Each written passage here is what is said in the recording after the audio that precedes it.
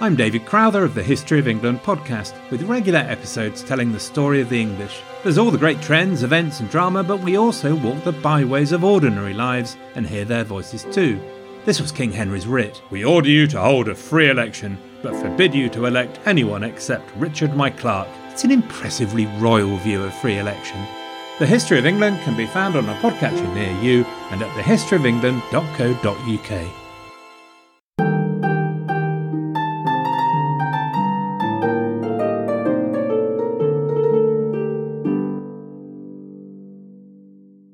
You are walking on an edgy rock, watching the waves break themselves at its base.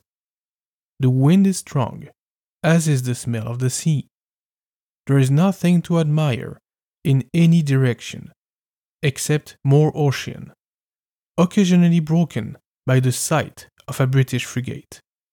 You gaze at it with all your hatred, but know that you are stuck on that rock, incapable of doing anything about it. You were born on an island, albeit a much more beautiful one nicknamed the Île de Beauté, the Island of Beauty. That was 50 years ago, an eternity ago. During this half a century, you fought dozens of battles, defeated incredibly strong enemies, restored order in a torn-apart country. But you have also experienced defeat, humiliation, and treachery. From one island to the other. This is how one could entitle your biography. Born in beautiful Corsica, only to die on the lonely rock that is St. Helena.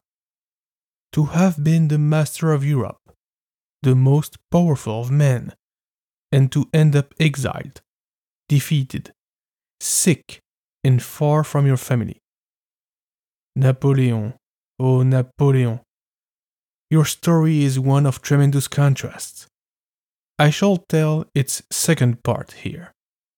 The one that saw you and your country take over Europe, only to see it strike back with a vengeance.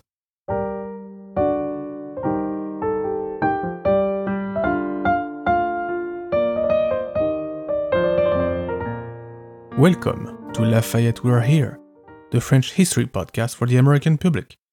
I am your host, Emmanuel Dubois, and today we are talking about Napoleon. This is the second and last part of this series. I encourage you to listen to the previous episode, where I discussed Napoleon's youth, first military accomplishments, and rise to power. In this episode, we will study the years from 1804 until his death in 1821. We left Napoleon as first consul of the French Republic for life. As I have said in the previous episode, Napoleon is busy reforming France and her institutions. He also worked to make his own power greater and long-lasting. On many levels, the consulate is a golden age for France, with a stability that brought economical prosperity. The profound reforms and improvements spearheaded by Napoleon make France a modern country, probably the most modern in the world in many ways. France as it is today owes a lot to the consulate period, whether the French know it or not. This period of peace and prosperity was a promise of Napoleon when he took power in 1799, and he had delivered. This will be the basis on which the next several years will be built and fought. Under Napoleon's de facto dictatorship, under the pretense of democratic republicanism, the executive authority is greatly reinforced. The state is centralized, and Napoleon's personal prestige and authority are without any real contest. Being first consul for life, he considers himself to be the equal of the other rulers of Europe, almost all hereditary monarchs. However, they do not see him as their equal, rather as an opportunistic general, a grunt who got lucky. Napoleon grows aware of this in 1803-1804 and starts to devise a plan to alleviate it. He also faces another problem: succession of power. If he were to die or to retire, who would take charge? There could be elections, rigged ones, of course, but he could not control the outcome. That was unacceptable for Napoleon. And on March 27, 1804, he proposes to make his position hereditary under a new system. On May 18th, he is proclaimed Emperor of the French by the Senatus Consult with the Constitution of Year 12. It will be reinforced by a plebiscite in June 1804, where Napoleon gets 99.93% of support from the voters. Needless to say, that was not the ideal, fair election. But I also think it's fair to say Napoleon did have tremendous support within the population, especially the voters, who saw their situation improve greatly over the last few years, in part thanks to him. Note the choice of words. Napoleon is Emperor of the French, not of France. He rules over a people, not a geographical area. Also, his power is not based on divine right, like the Bourbon before him. He considers himself to be the successor of Charlemagne, not of Louis XVI. He tries to distantiate himself from the monarchy, and, technically, the empire remains a republic. He often refers to the beginnings of the Roman Empire and the reign of Augustus to make his point. I will give you a concrete example. The first article of the new constitution states that, quote, le gouvernement de la République est confié à un empereur qui prend le titre d'empereur des Français. Or in English, the government of the Republic is entrusted to an emperor who takes the title of Emperor of the French. End quote. I have already stated that Napoleon tries to be a bridge between the old and the new regimes, to move forward while acknowledging the past, contrary to the hardcore Jacobins who wanted to make it disappear. This is further proof of this. Ironically, Napoleon sends for many members of the former staff of Versailles to come work for him. They know the etiquette, the protocols, and every other details needed for him to be a proper emperor. On December 2nd, 1804, he is sacred emperor by the Pope Pius VII in Notre Dame Cathedral. He actually took the crown and put it on his own head. He then proceeded to put a crown on Josephine's head, making her Empress of the French. Napoleon is now 35 years old, and his rise to power has been incredibly fast, efficient, and remarkable. Let's digress a bit to talk about Napoleon's inner circle. First, Josephine, his wife since 1796. Their relationship has proven difficult. Both of them had many affairs, and Napoleon, although deeply in love with her at the beginning, has been considering divorce since 1799. But he is actually very infatuated with Josephine's children, Hortense and Eugène, and he renounces the idea, for now. During the consulate, Josephine takes an active part of Napoleon's public endeavors. Although she never has any real power per se, she does accompany him and advise him. She also has links with old French noble families, even some who went abroad, and this helps Napoleon to figure out who is doing what in the Republic. By making her Empress in 1804, he leaves no doubt as to how central her role is, to the dismay of the women of his own family. His mother and sister absolutely hate Josephine. He actually made his sisters carry his wife's imperial coat during the ceremony. Family troubles. always entertaining. Beyond the infidelities, the big problem that the couple faces is the lack of child. After 9 years of marriage, they still didn't have any. Napoleon was growing more and more desperate to have heirs. Josephine, now age 41, seemed less and less likely to be the solution. These issues will come to a head in 1809, but we will circle back to that. Now, let's not forget who Napoleon is. A soldier. He gained his fame through military actions, but he was not alone when he did it. Other officers fought alongside him. Many distinguished themselves multiple times on the battlefield. Some became close personal friends. In 1804, Napoleon finds a way to thank those he finds the most meriting, the Marshalate. The title of Maréchal de France, or Marshal of France, had already existed, but it had been abolished in 1793.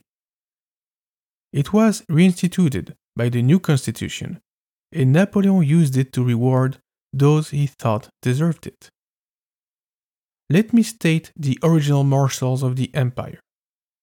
Pierre Augereau, Jean-Baptiste Bernadotte, Louis-Alexandre Berthier, Jean-Baptiste Bessières, Guillaume-Marie-Anne Brune, Louis-Nicolas Davout, Jean-Baptiste Jourdan, François-Christopher Kellerman, Jean Lannes, François-Joseph Lefebvre, André Masséna, Bon Adrien Jeannot de Moncey, Édouard Mortier, Joachim Murat, Michel Ney, Catherine Dominique de Pérignon, Jean-Mathieu Philibert Serrurier, and Jean de Dieu Soult. Others will be added through time, namely Victor, MacDonald, Marmont, Oudinot, Suchet, Gouvion-Saint-Cyr, Poniatowski, and Grouchy.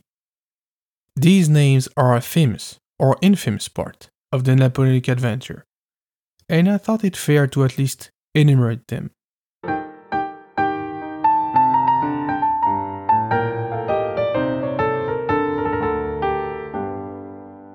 Europe had been at peace since the Treaty of Amiens in 1802. Nevertheless, France and Britain had been trading economic blows since 1803, and the temperature was rising between the two powers.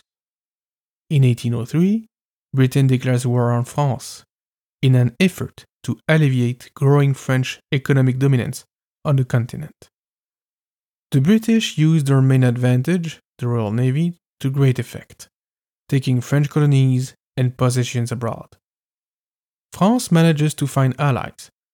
Spain, for example, declares war on Britain in 1804. It's the beginning of a naval back and forth that will culminate at Trafalgar in October 1805. But we'll come back to that soon. Understanding that they cannot defeat France alone, the British work to mount a new coalition against France. It is a very complex process, with lots of diplomacy involved. But to reduce it to the basics, the British are paying other countries to wage war on France. Britain had two advantages over France: the Royal Navy and money, and she used both widely and mostly wisely. During the next decade, Great Britain will bankroll all the coalitions against France in an important proportion. Conservative monarchies were too happy to be financed to fight their now common and disturbing enemy. Make no mistake, there was an ideological part to the Napoleonic Wars, but I believe it was more on the old monarchy's side. Their conservative ways could not bear to accept France's revolution, nor its predominance. But, as we shall discuss later on, they will only manage to slow down the clockwork of change, not to stop it forever. By October 1805, Britain, Russia, Austria, Naples, and Sweden are allied against France, Spain, and a few German kingdoms and duchies. On paper, the coalition outnumbers France's forces completely. But Napoleon has a surprise for his enemies. Since 1802, he'd been working on completely rebuilding the army. It had undergone its deepest transformation ever. This new structure, complete with a versatile and efficient corps system, will be called by Marshal Berthier the Grande Armée. This new army of around 200,000 men was assembled first in northern France with the potential objective of invading England. It was articulated around a new corps system. Although Napoleon did not invent the system, he was the first to implement it on a large scale. Along with Berthier, his chief of staff, they divided the Grande Armée in 7 corps, nicknamed the 7th Torrents. In campaign, each corps could march independently from the others, allowing a greater flexibility. They would always be at close range, however, to reassemble quickly in case of battle. This would allow Napoleon to move enormous armies in enemy territory in record time. He would surprise his enemies times and times again with his speed and precision. This system will be eventually copied by most European armies by 1812, and it will remain in use until 1945. The second half of 1805 is a game of movement on the seas for the French and the British navies. Admiral Villeneuve roams over the Atlantic, hoping to force the British to a fight where he would have the advantage. Napoleon also hopes that enough British ships would leave the Channel to allow a French invasion. Both objectives fail. On October 21st, 1805, the British Navy, under Admiral Horatio Nelson, attacks the Franco-Spanish fleet at Trafalgar. It is a complete victory for the British, despite the death of Nelson during the battle. The French and Spanish fleets are almost annihilated, and the British supremacy on the seas was now assured for the rest of the conflict. It will remain so for the rest of the century, actually. The Royal Navy, better financed and trained, was simply superior to the Franco-Spanish fleet. But Napoleon was also on the move. On September 10th, Austria had attacked Bavaria, a French ally. Realizing what was going on and seeing an opportunity, Napoleon reacts quickly and decisively. He abandons his plan of invading the British Isles and heads east. The corps system works brilliantly, and the French army moves with remarkable speed. He forces the Austrian general Karl Mack to an unfavorable defensive position at Ulm in Baden-Württemberg on October 15th. The French outnumbered the Austrians and completely crushed them. On October 20th, they capitulate, having lost over 4,000 dead and 25,000 prisoners. The French had around 500 dead. However, their Russian allies are also on the move, trying to unite with the rest of the Austrian army to strike at Napoleon. The emperor keeps on marching towards Vienna to, quote, save the Russians half the way, end quote. One must keep his good humor even at war, I guess. He did put his money where his mouth was, though, taking Vienna on November 15th. The coalition is still not defeated, however, with the Russians on their way under the leadership of General Kutuzov. Napoleon forces the issue by setting up a trap, making his enemies believe that he is weaker than he really is. The decisive battle will be fought at Austerlitz. This name alone still resonates as Napoleon's most astonishing victory. On the morning of December 2nd, 1805, exactly 1 year after he was crowned emperor, Napoleon faces both the Russian Tsar Alexander I and the Austrian Emperor Francis II. That's why it became known as the Battle of the Three Emperors.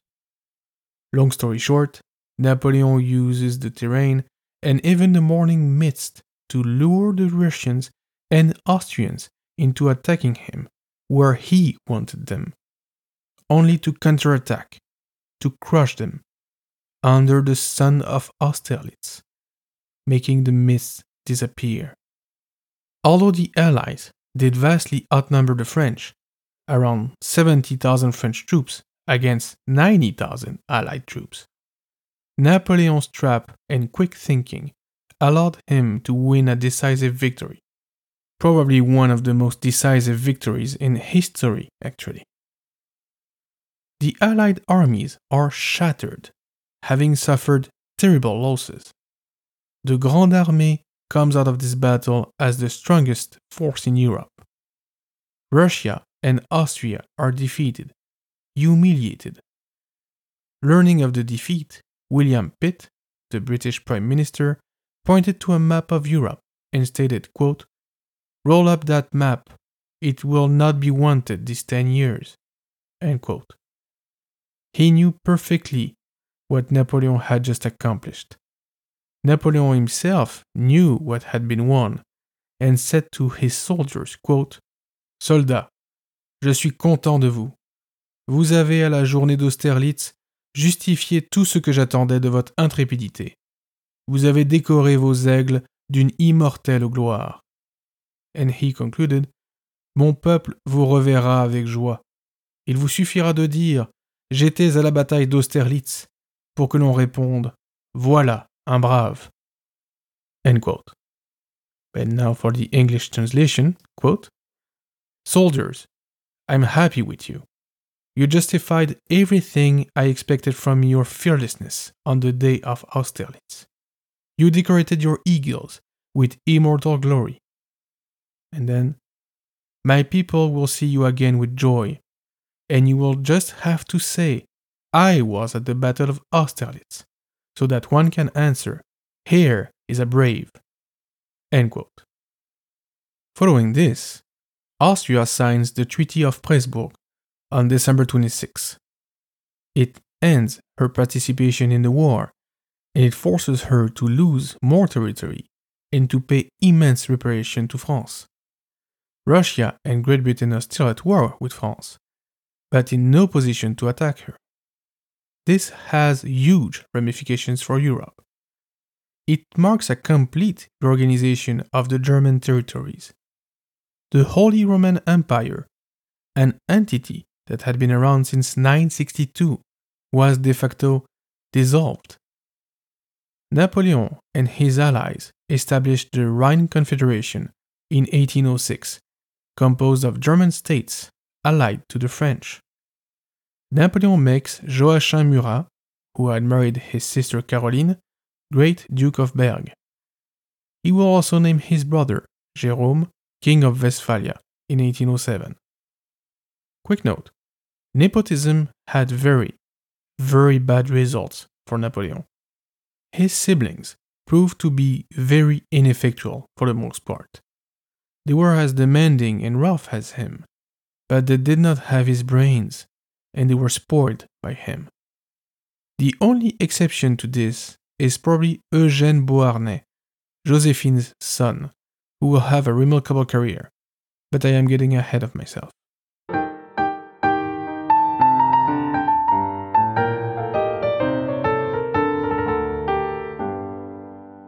The War of the Third Coalition was over with the defeat of Austria, but Napoleon could not rest for long. European monarchies did not accept the new order set by the French Emperor in Germany, and in October 1806, a fourth coalition was established to counter him. This time, Austria was not part of it, but Prussia was, along with Russia, Sweden, and Great Britain, the usual bankrollers of the wars on the continent. Their aim remains roughly the same: to beat that damned Corsican upstart and to restore European order as it was before. Can you guess the result, dear listeners? Let me take you through it quickly. I will backpedal a bit first. In early 1806, France had conquered Naples, where a Bourbon monarch reigned, and Napoleon had put his brother Joseph in charge, making him King of Naples. He also made another brother, Louis, King of Holland. When you put this, along with the changes in Germany, it makes a good chunk of Europe under French domination in one way or the other. Although Napoleon tried to find an agreement with Prussia in early 1806, even signing a treaty in February, the German kingdom also entertained discussions with France's enemies. In the end, Prussia mobilizes against France in late summer 1806 and sends an ultimatum to France. French troops must move back behind the Rhine by October 8th. They don't, and war resumes in Europe. The Prussians try to beat Napoleon at his own game by moving quickly. But by doing so, they also move alone, without their Russian allies. Napoleon understands what is going on, and moves with his usual effectiveness. On October 14th, not one, but two decisive battles happen. The first is fought at Jena, where Napoleon completely crushes a Prusso-Saxon force under the command of General Hohenlohe Ingelfingen. At the cost of around 2,500 Frenchmen, the Prussians and their Saxon allies lose 10 times that number. At the same time, Marshal Davout defeats a Prussian army almost 3 times as big as his at Auerstedt, around 20 kilometers north of Jena. This double victory over the famed Prussian army, France's nemesis only half a century before, is a resounding triumph for the Grande Armée, and a testament to Napoleon's skills and aptitude at campaigning and deploying huge armies in the field. By October 27th, the Grande Armée enters Berlin, and Saxony joins the Rhine Confederation. It took Napoleon less than 3 weeks of campaigning to knock out Prussia of the war, an incredible feat. His attention now turned to Poland, where he would fight the Russians. Although not as tactically sound as the Prussian army, the Russian army still was a formidable force, and its sheer numbers could prove decisive in an engagement. Bad weather conditions slowed the advance of the French troops, however. There are a few minor engagements until winter strikes. Napoleon had actually ordered the Grande Armée to establish its winter quarters when enemy movement was spotted. The two armies clash at Eylau on February 8, 1807. The French have around 65,000 troops, while the Russians have over 80,000. The fight is incredibly brutal and happens in the middle of a snowstorm. The two sides are evenly matched for some time, and Napoleon fears that he could be beaten. He then orders Murat, the marshal in charge of the cavalry, to intervene. He actually taunts the marshal, asking, quote, "Will you let us be devoured by these people?" End quote. Murat charges the Russians, along with 12,000 cavalrymen. It is one of the biggest cavalry charges in history. It works, breaking the Russian ranks and forcing them to retreat. But the French victory is both Pyrrhic and indecisive. The losses are so horrible that Napoleon stated, quote, "If all the kings of the earth could view such a spectacle, they would be less keen on wars and conquests." End quote. Estimates are around 10,000 casualties for the French, and over twice this number for the Russians. A preview of the bloody battles that will take place a century later in Europe. Napoleon and the Grande Armée actually enter winter quarters after that, and they can rest. That is when Napoleon meets Marie Walewska, a young Polish noblewoman. He falls for her immediately. She actually has an agenda. She is sent by the Polish nobles to plead their cause for a free and independent Poland. Although reluctant at first, the emperor will find her arguments persuasive. Nevertheless, he seemed to have developed a real affection for her. He will accede to her request once the Russians are defeated. This is done on June 14, 1807, at the Battle of Friedland. On that occasion, the French win a complete victory, inflicting over 25,000 casualties to the Russians and annihilating their army. Recognizing defeat, Tsar Alexander meets Napoleon at Tilsit in July and signs a peace treaty with him. On that occasion, the Duchy of Warsaw is established, a rebirth of the Polish state. It will be a victim of Napoleon's ultimate defeat in 1815 and will be divided between Prussia and Russia following the Congress of Vienna. Now that Napoleon has defeated the major continental powers, he has to face his arch enemy, Britain. He knows that he can't invade Great Britain, so he decides to strike economically. On November 21st, 1806, he signs the Decree of Berlin to establish what was called the Continental System. He effectively closes European ports to British importations. Britain was the leading industrial power at the time.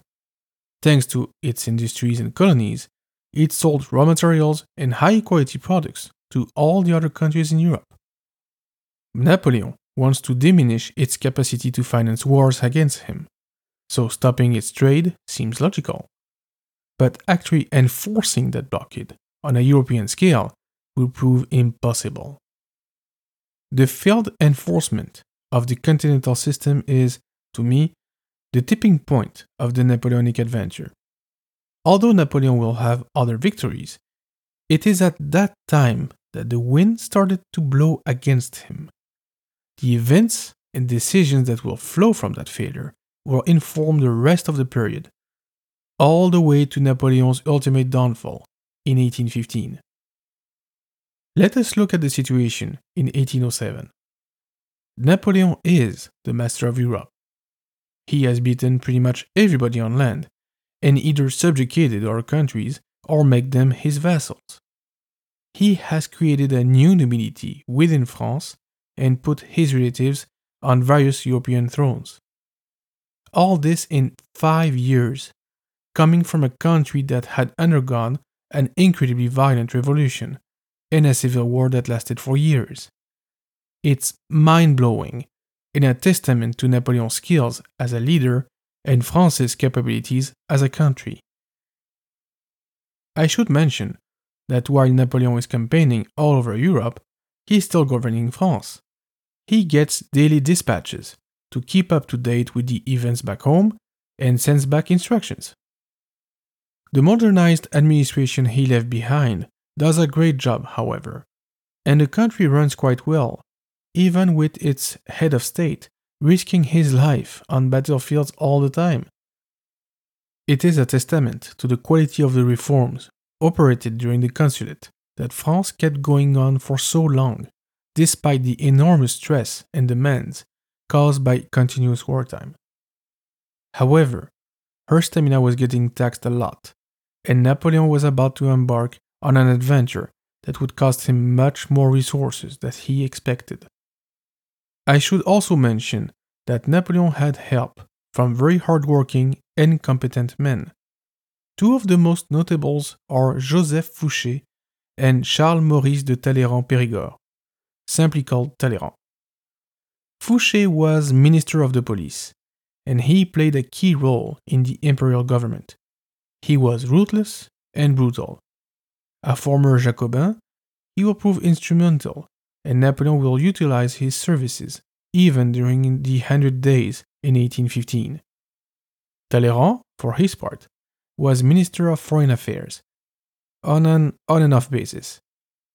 He was a diplomatic genius, and is probably the reason why France did not lose more than it did at the Congress of Vienna.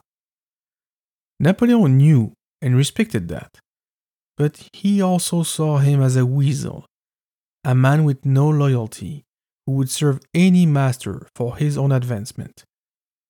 This clash of tempers once prompted Napoleon to say to Talleyrand, quote, "You're crap, crap in a silk stocking, end quote. And he used a rather stronger word than crap, the one also used by Cambronne in 1815, according to the legend. Now, Napoleon faced a problem.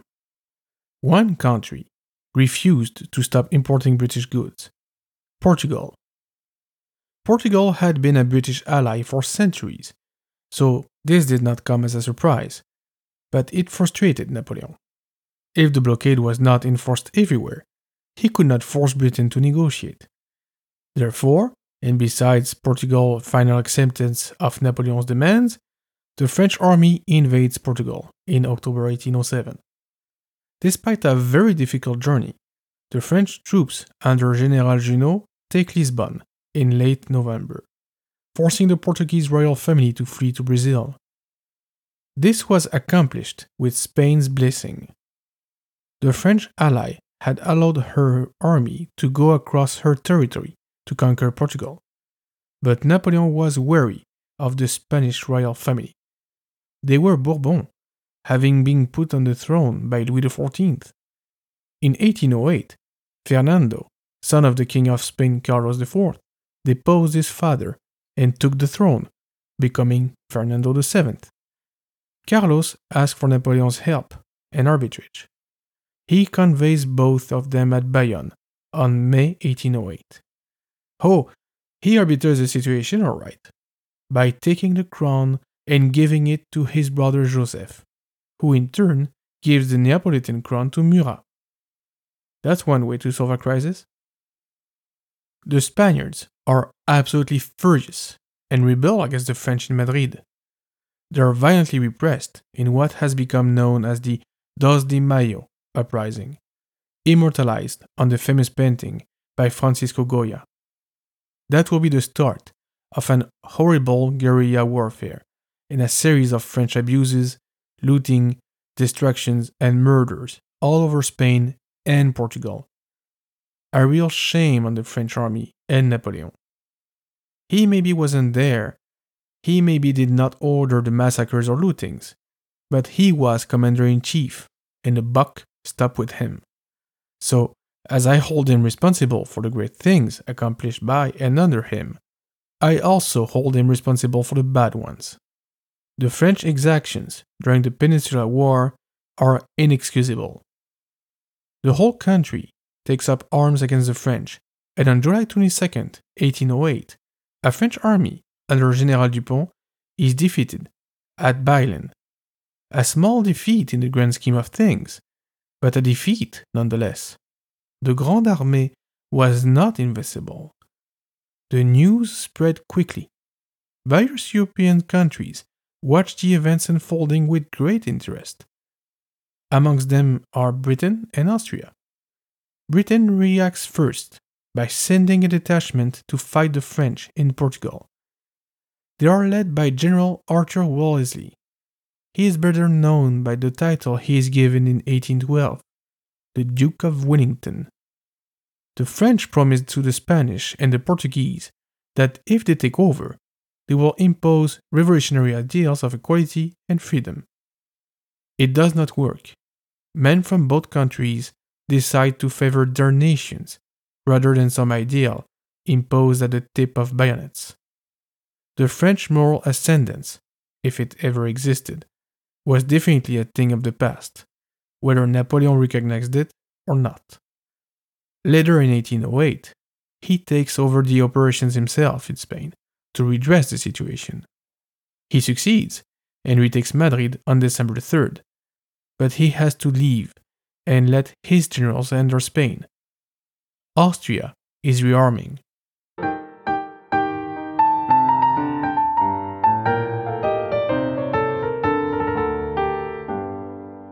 The Habsburg had been beaten repeatedly by Napoleon.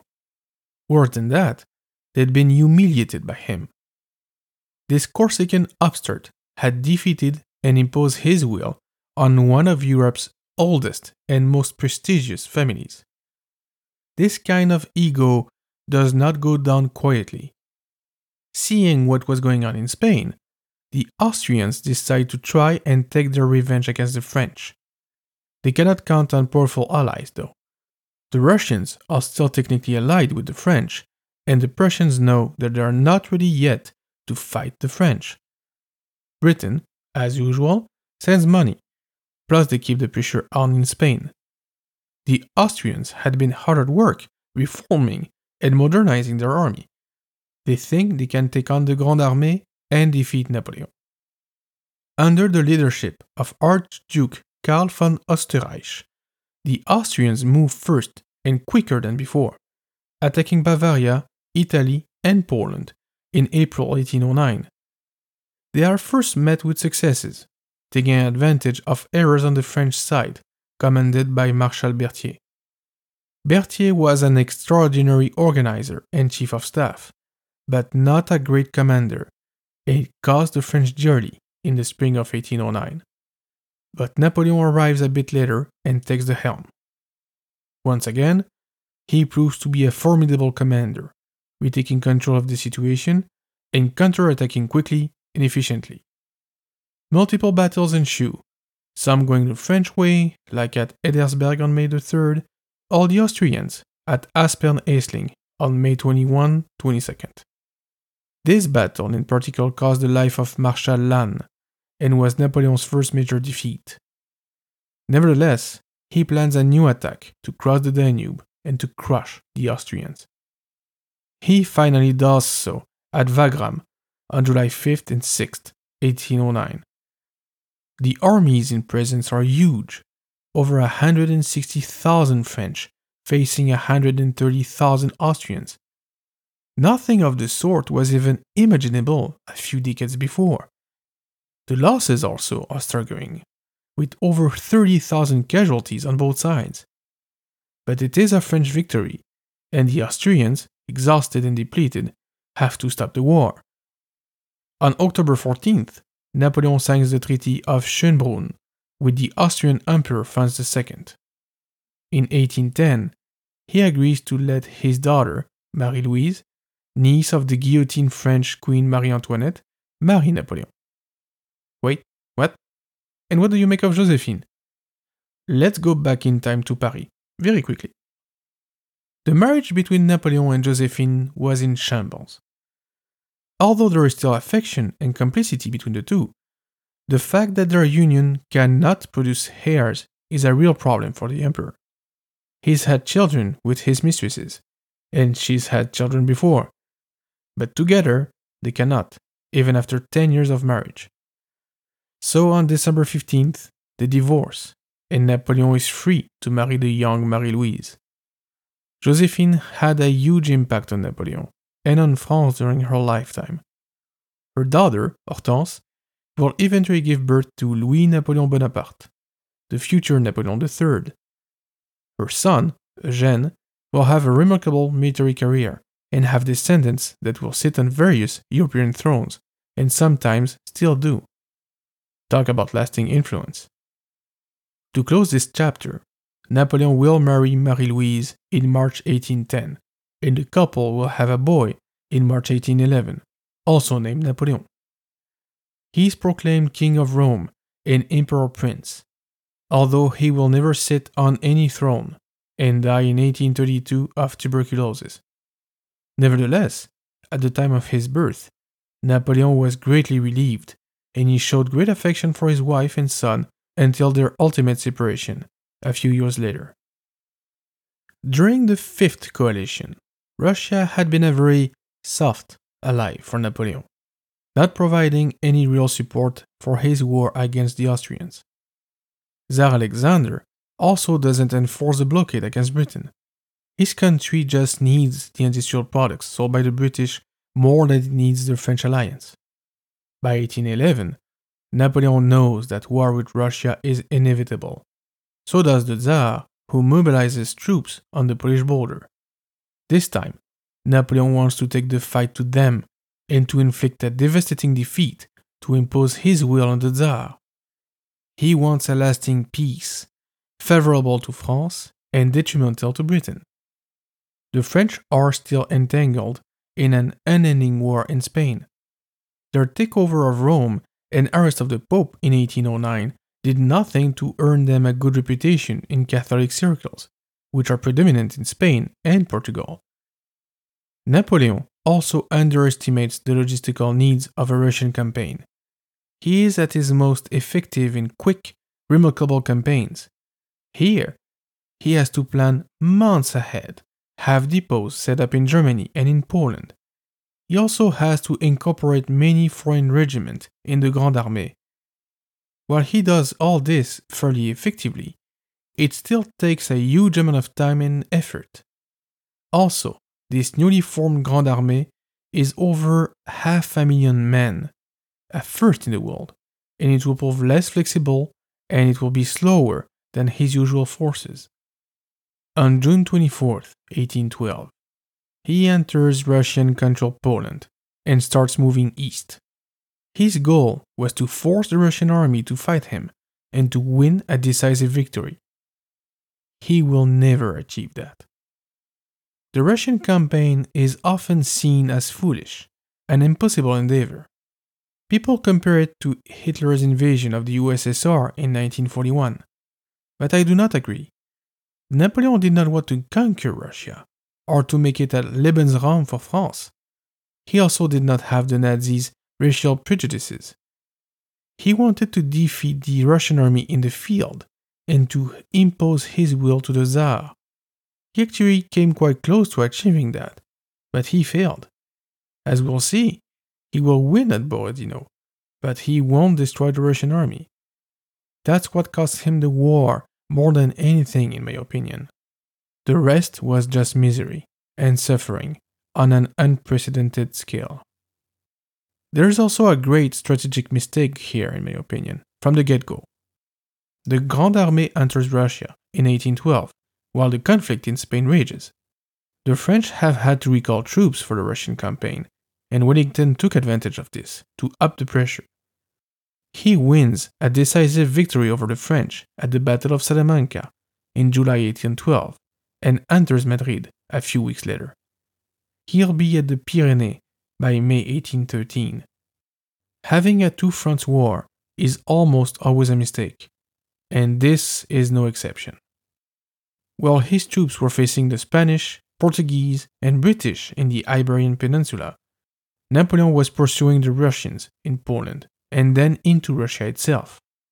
But the Russians know that they have the advantage. They can retreat almost indefinitely, and they do so. They also practice a scorched earth policy, preventing the French from living off the land as they had done in previous campaigns. This proves very effective to slow and weaken the Grande Armée, at the cost of many Russian civilian lives. Finally, after weeks of skirmishes and marching, Napoleon catches up with the Russian army on the Moskova River, and the long-awaited battle is fought on September 7, 1812. On that day, over 300,000 men were present at the battlefield of Borodino. The French win in the sense that they hold the ground and force the Russians to retreat, but they are not routed. The Russian army retreats in an orderly manner, ready to fight another day. The French had suffered over 30,000 casualties, the Russians over 45,000. Napoleon marches on to Moscow and takes the city on the 14th, without meeting any resistance. The Russians deliberately let the French in. Once they are settled, the city burns. The Russians had prepared a trap, and Napoleon was caught in it. He tries to force the Tsar to negotiate, but to no avail. A month later, he understands that victory had eluded him in Russia, and started heading back to France. That's the moment when the real nightmare began. The Grande Armée was constantly harassed and attacked by Cossacks and other units of the Russian army. Quickly, the mild weather became cold. Then the full brunt of the Russian winter hit the French soldiers and their allies. Every day, men died from hunger, disease, or just from the cold. The Grande Armée was dwindling every day. The Russians tried to finish the French off at the Berezina River at the end of November. Over a period of 4 days, the Grande Armée manages to escape, at the cost of 40,000 men left dead behind. Even to this day, Bérésina is a common word in French to evoke a debacle. On December 5th, Napoleon heads back to France, where the situation is deteriorating quickly too. He leaves Murat in charge, but even him would leave after, to go back to his kingdom of Naples. When all was said and done, the Grande Armée was no more, reduced to less than 100,000 troops. Napoleon had lost many of his veterans and skilled soldiers, and with them, any hope of defeating further coalitions.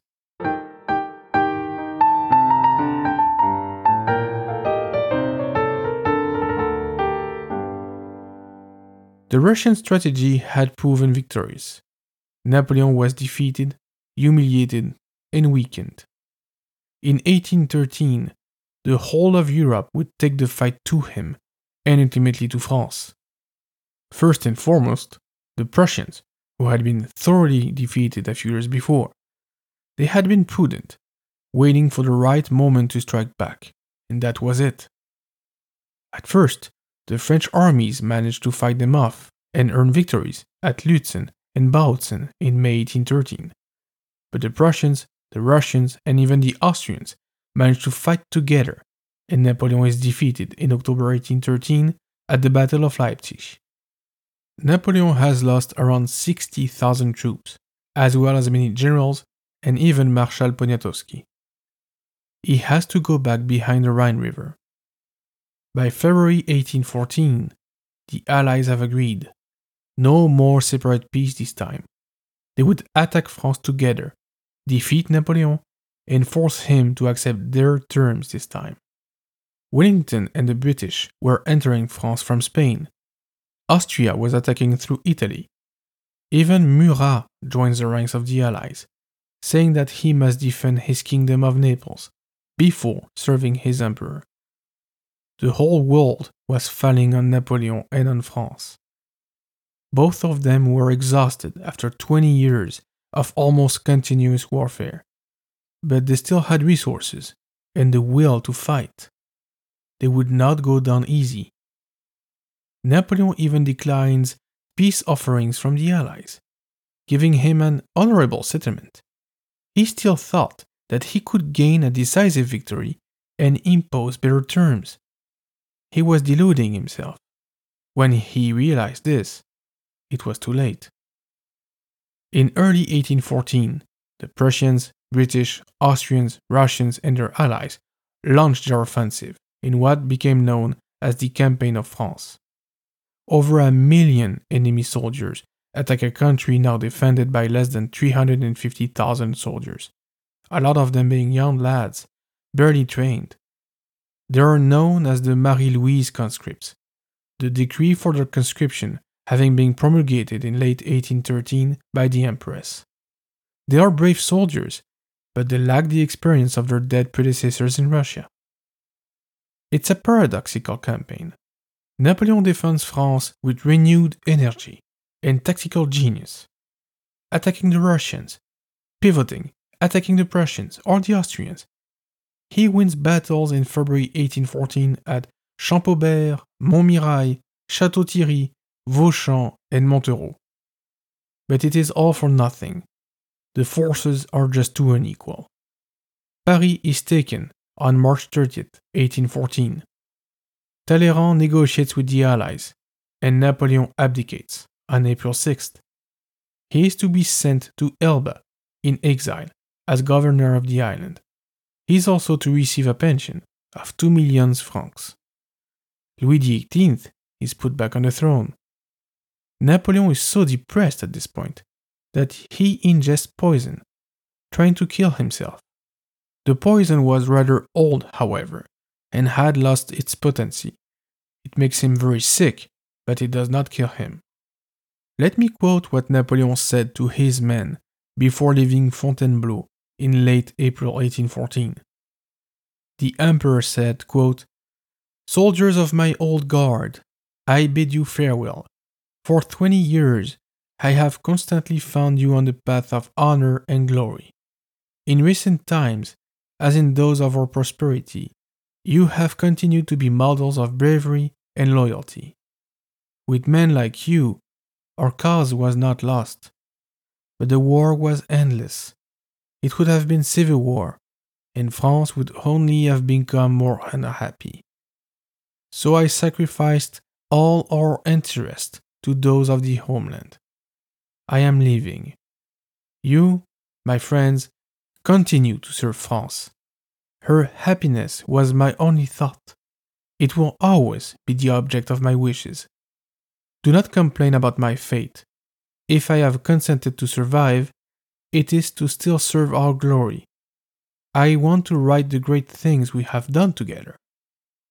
Farewell, my children. I would like to press you all on my heart. Let me at least kiss your flag. Napoleon then proceeds to hug General Petit and to kiss the flag, and then says, "Farewell once again, my old companions. May this last kiss pass through your hearts." End quote. In May 1814, France was once again a Bourbon monarchy. All was back as it was, and European order would not be disturbed again for a very long time. I'm just kidding. This is Napoleon we're talking about. It would take more than complete military defeat in exile on a Mediterranean island to silence him. The story of his comeback is quite remarkable. Louis XVIII is not exactly popular nor effectual. The French people are also wary of the monarch. Even though they'd been through hell, they still felt closer to Napoleon than this king, imposed on them by the other European powers. Louis XVIII also refuses to pay Napoleon his pension. Between that and the unstable political situation, Napoleon has the perfect excuse to come back to France. He escapes Elba and lands in southern France on March 1st, 1815. This is the beginning of the period known as the 100 Days. Over the next 20 days, along with a few men, he will walk and ride all the way back to Paris.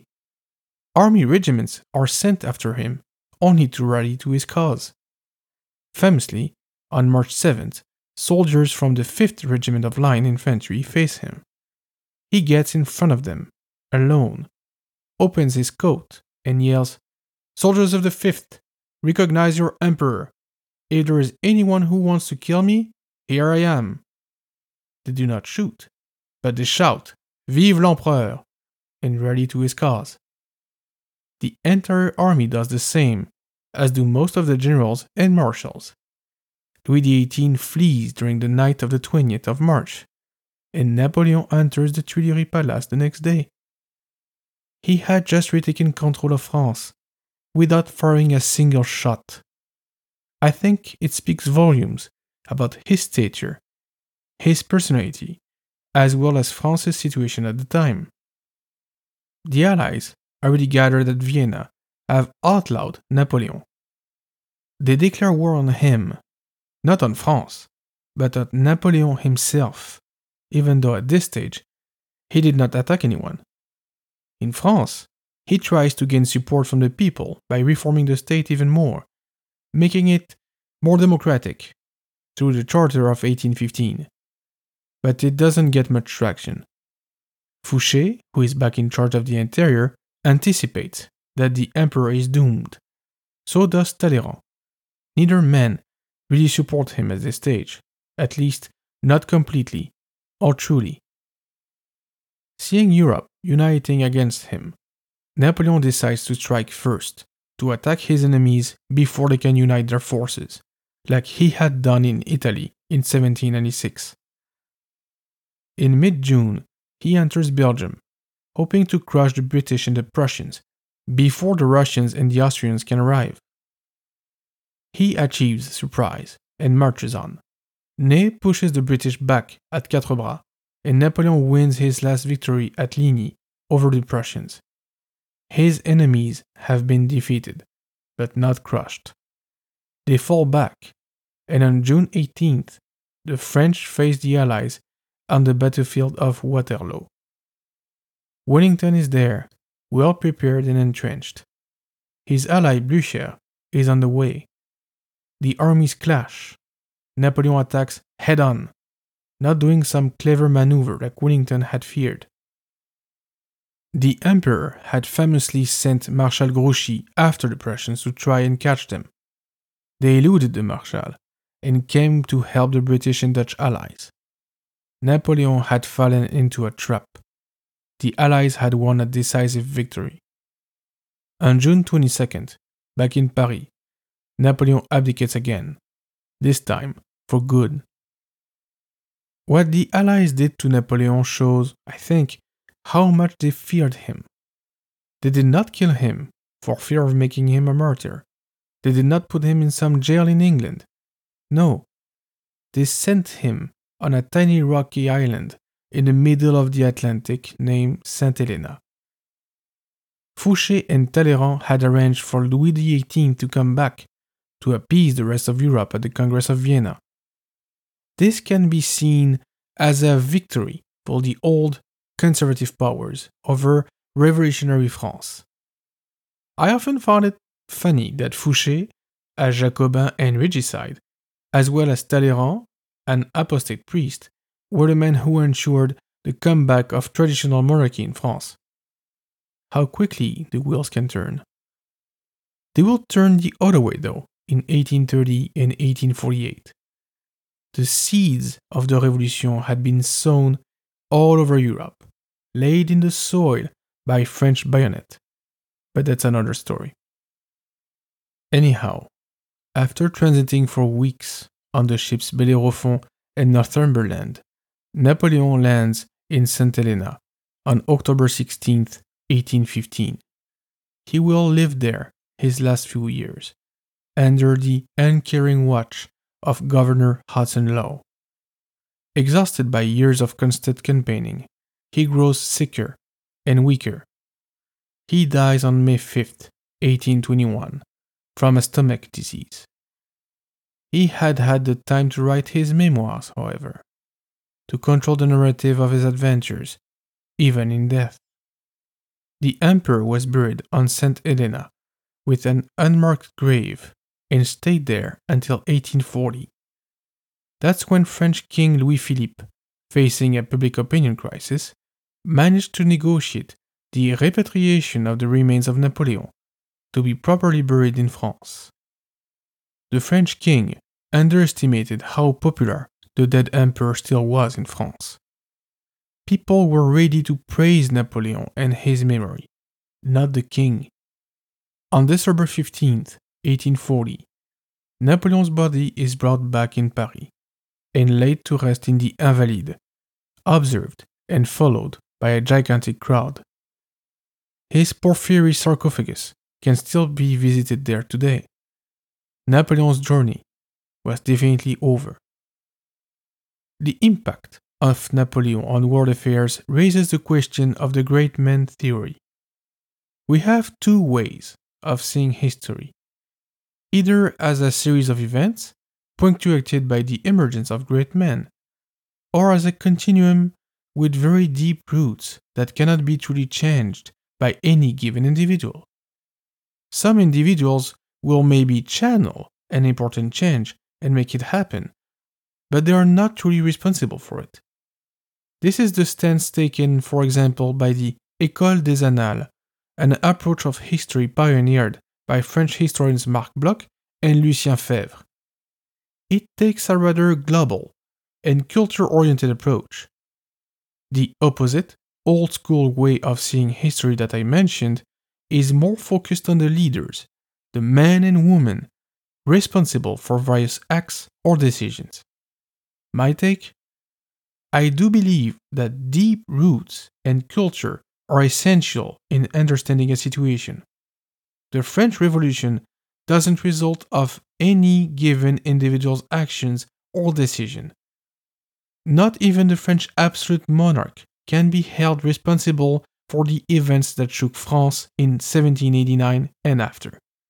Napoleon himself would never have had the success he encountered if he'd been born a couple decades before.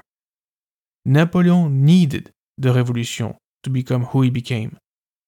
But at the same time, his drive, his will, and his intelligence do not fit in any historical model.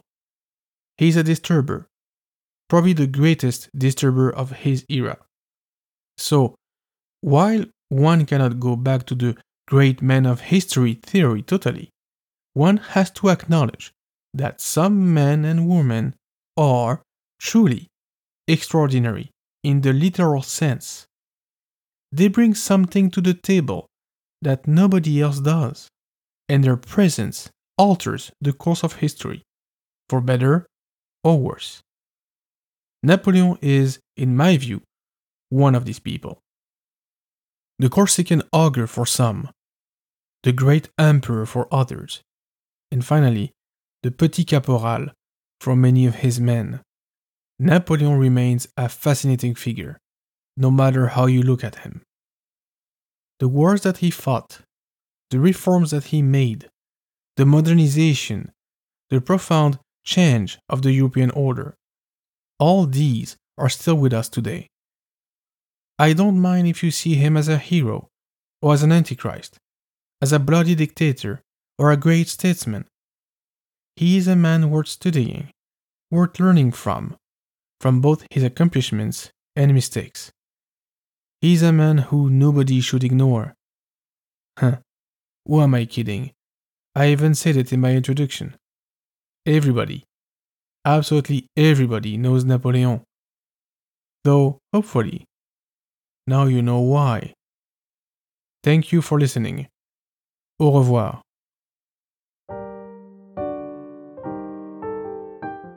You can find the Lafayette We Are Here podcast wherever you get your podcasts, or on LafayettePodcast.com. If you enjoy the show, please consider becoming a patron at patreon.com/LafayettePodcast. You can also reach me on social media or by email. All the links are on the website. The music for this podcast is the Marche pour la cérémonie des Turcs, composed by Jean-Baptiste Lully, arranged and performed by Jérôme Arfouche.